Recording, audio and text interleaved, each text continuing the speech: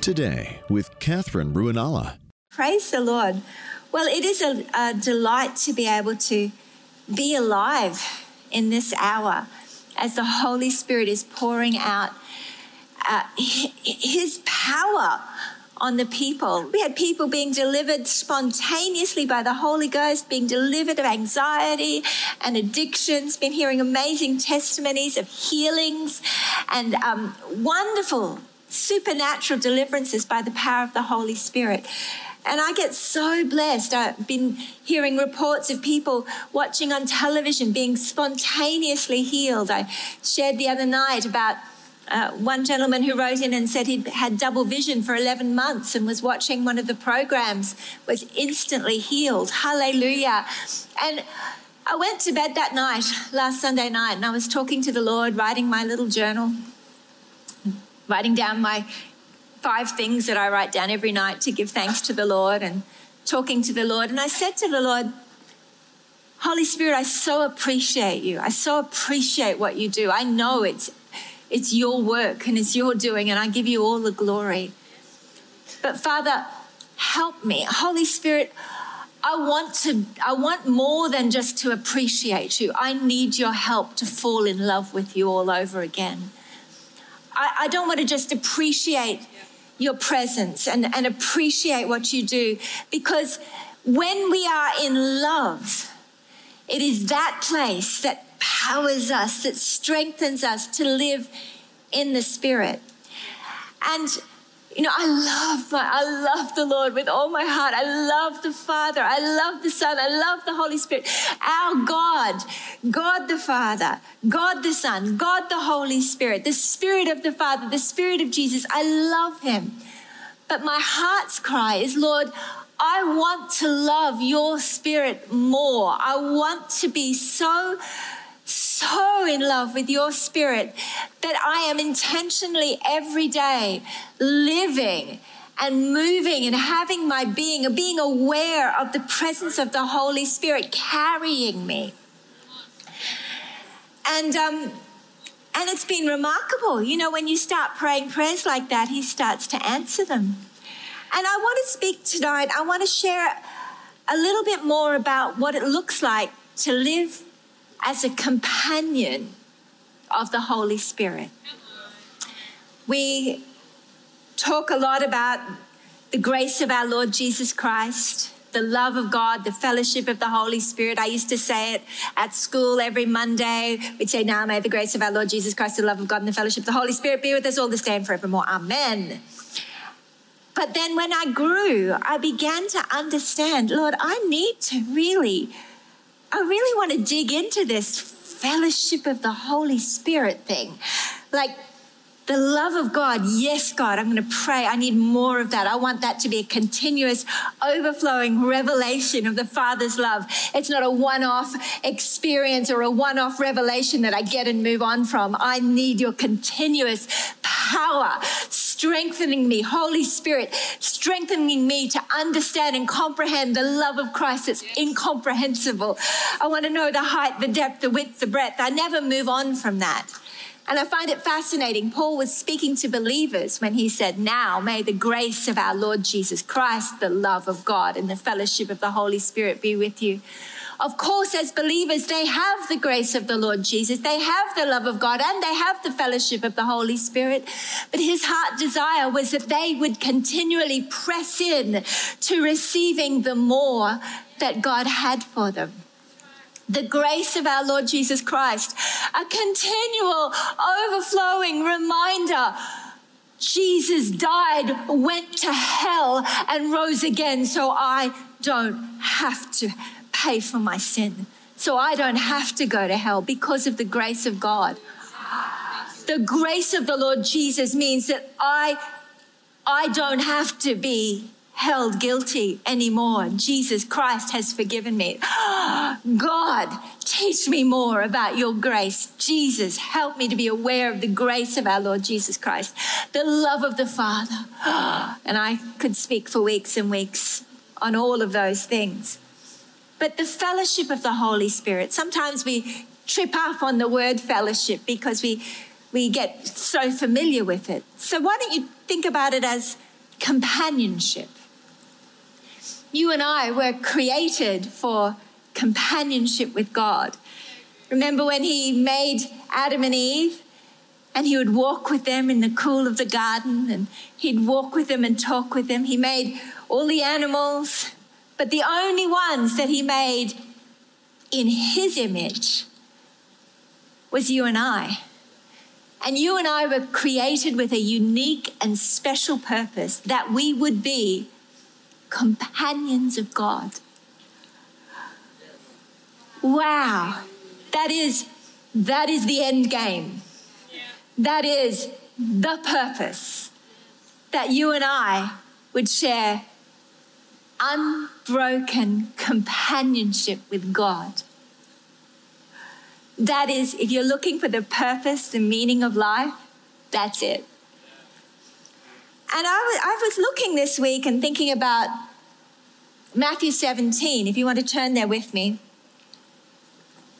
You may be familiar with this story. It's the story of the Transfiguration, where Jesus took Peter and James and John and took them up onto a high mountain by themselves. And it says here in verse 2, and he was transfigured before them.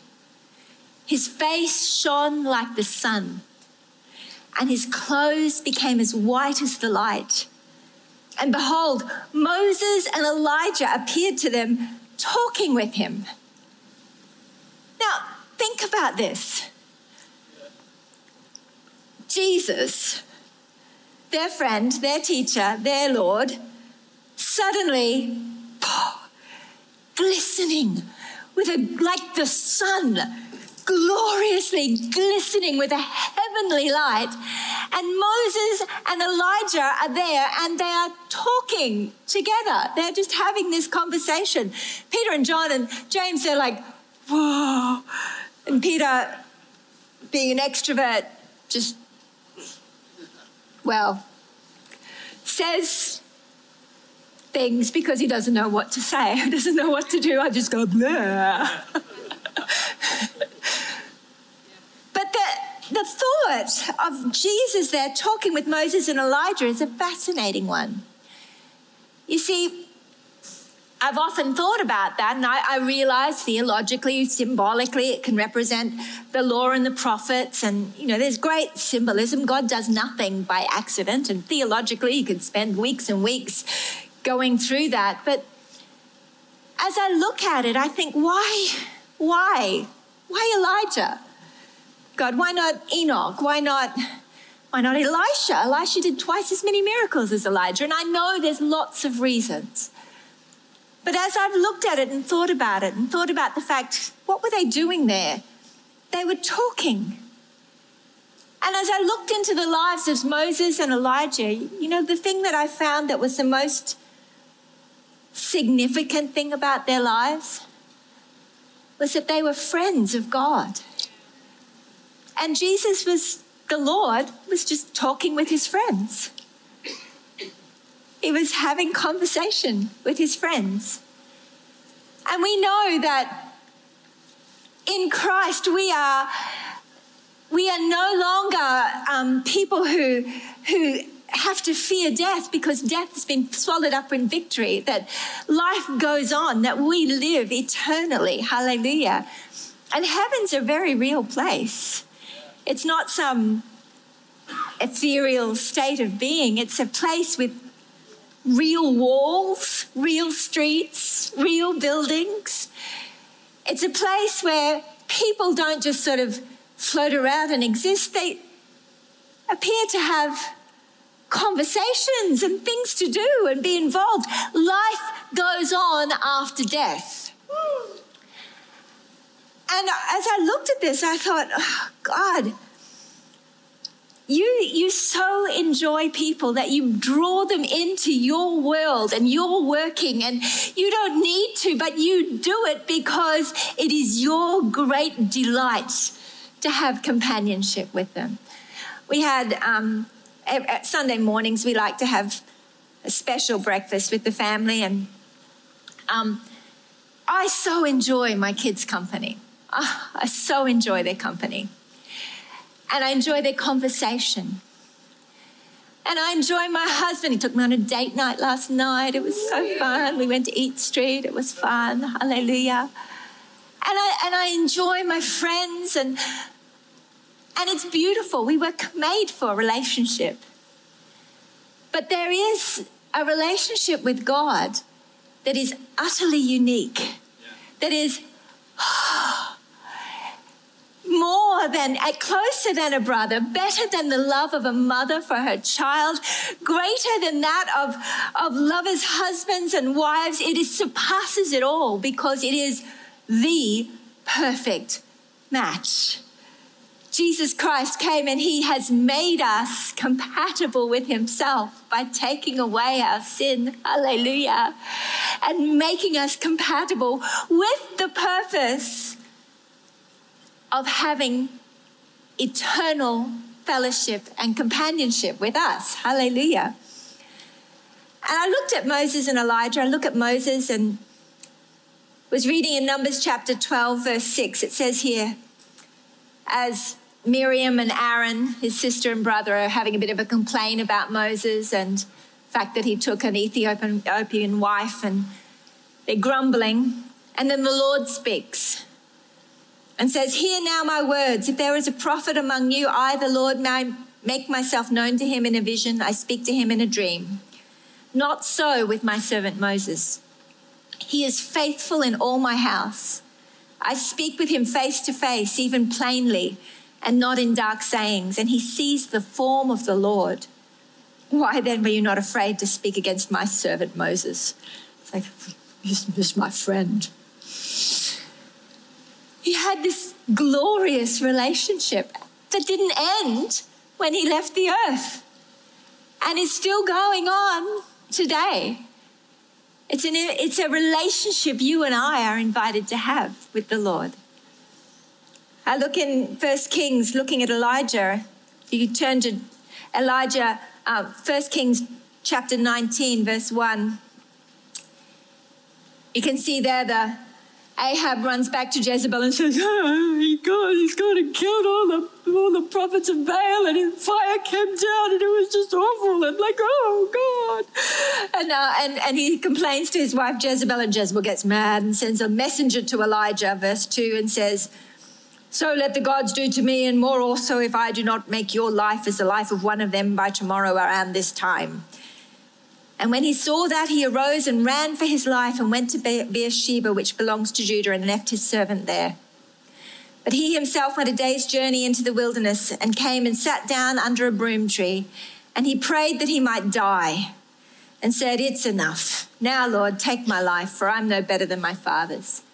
I mean, think about this. He's just had the Mount Carmel experience with fire coming on the altar, and he's just outrun a chariot and seen the ending of the drought. And then Jezebel says, "I'm going to kill you." And he goes, "I can't take anymore. Can't do it anymore. It's enough. I'm done, Lord. Done. I'm done." And it's real. And he's genuinely, "I'm at the end. I can't do anymore." And I look at this story and I find it fascinating. Verse 5. Then as he lay and slept under a broom tree, suddenly an angel touched him and said, "Arise and eat."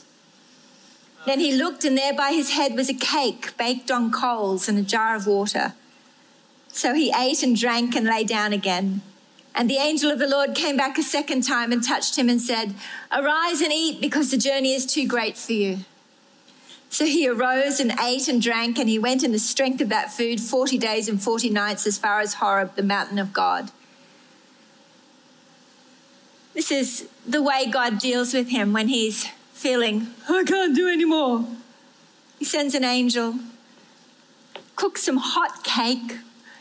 "Here, I'm going to cook a nice loaf for you, and nice jug of water. Here you go, Elijah. You have some more sleep." He wakes him up again, gives him some more angel food. And I mean, God is so kind. He doesn't come and say, "You're pathetic." He just loves him.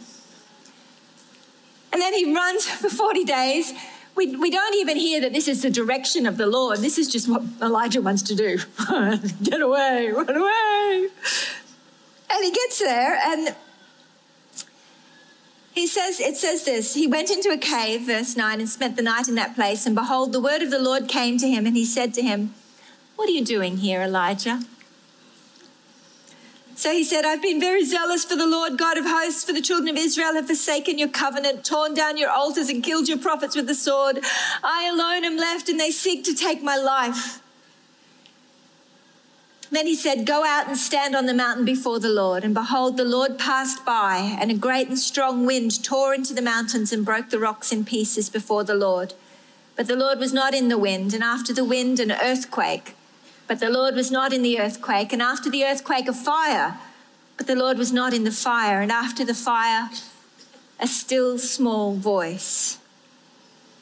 So it was when Elijah heard it that he wrapped his face in his mantle and went out and stood at the entrance of the cave. Suddenly a voice came to him and said, what are you doing here, Elijah? And he said, I've been very zealous for the Lord God of hosts, because your children of Israel have forsaken your covenant, torn down your altars and killed your prophets with the sword. I alone am left, and they seek to take my life. And then the Lord just goes on and says, all right, go, return on your way to the wilderness of Damascus. And when you arrive, anoint this one and do this, and then go and anoint Elisha as your successor. And basically what he says is, okay, now, time to keep going, more work to be done. And it's a fascinating story. You think, there's been like mountains dissolving in front of him. There's been fire, wind, earthquakes. And then he comes in a still small voice.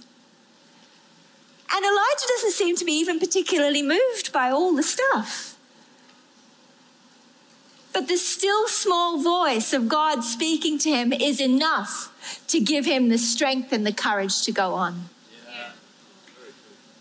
You see, the Holy Spirit, the companionship of the Holy Spirit, our very present help in time of trouble. Our relationship with the Holy Spirit, God himself, is the thing that will keep you and strengthen you. Those who wait upon the Lord shall renew their strength. The waiting upon the Lord is actually engaging in the companionship that you and I were created for. You see, as we spend time with him, he can speak. He can share the word that you need to hear. He can encourage you. And he's not there to smack you around and tell you how pathetic you are. If you look at the story, he helped Elijah feel heard. He ministered to him in his pain, in his weakness. He loved him. He fed him. He heard him. He spoke to him. And then he gently corrected him, mentioned that, by the way, there's 7,000 others that haven't bowed their knee. So off you go.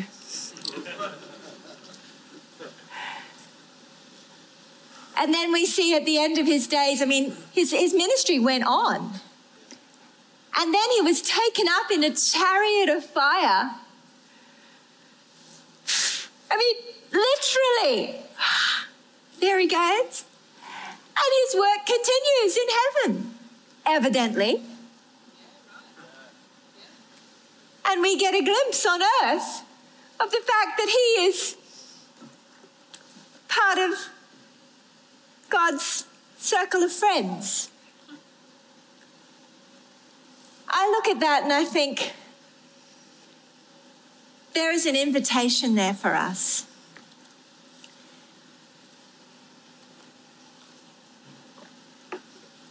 God's not just saying, I'm just going to have Abraham and Moses and Elijah and Enoch and nobody else.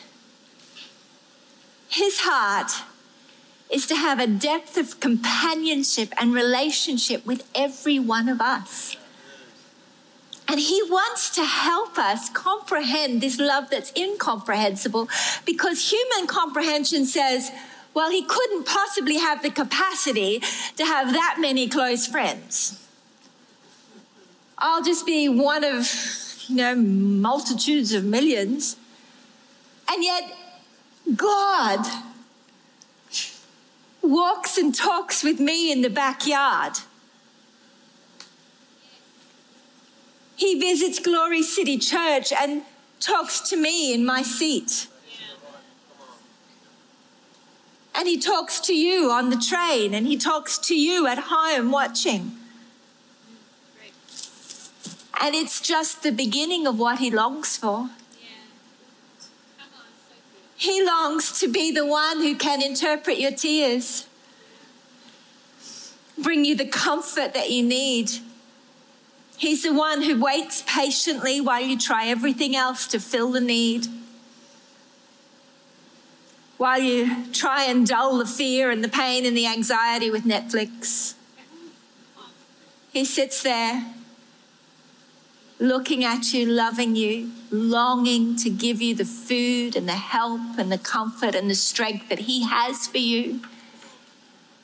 And I believe this awakening, this revival that the Holy Spirit is beginning to pour out is an awakening to the revelation of the true purpose of the church, that they would be companions of God, that they would live and move and have their being in him, that like John, they would say, I was in the Spirit on the Lord's day and I was caught up.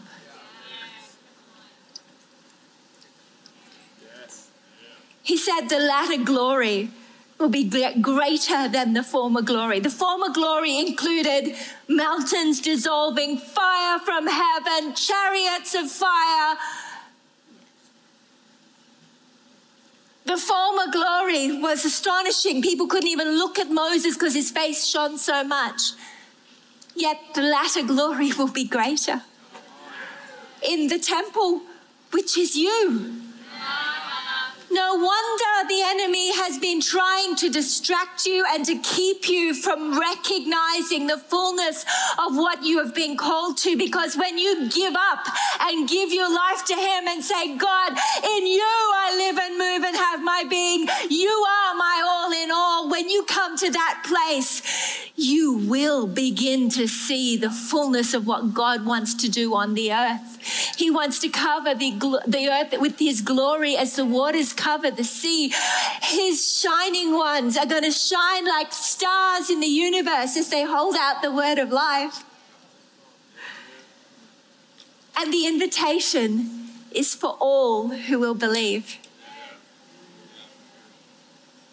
We've been talking about it for a long time. Signs, wonders, miracles, salvations, glory. I was talking to the Lord the other day and saying, God, yes, I want revival. And I felt the Lord say, are you ready? I said, Lord, I feel ready. He says, no, you're not. And then I heard him say, and what do you think about that? I don't know. I guess you'll just have to do it then. Hallelujah. And he said, hooray! And I was reminded yet again that if I thought I was ready, or if I thought I could do it, or if I thought I'd prayed enough, fasted enough, done enough, was in a good enough place that I could take some of the glory for it, write a book about how to have revival. Or I could recognize that I can do nothing, I'm no better than my fathers. Let his still small voice speak and allow him to revive us from the inside out. Hallelujah.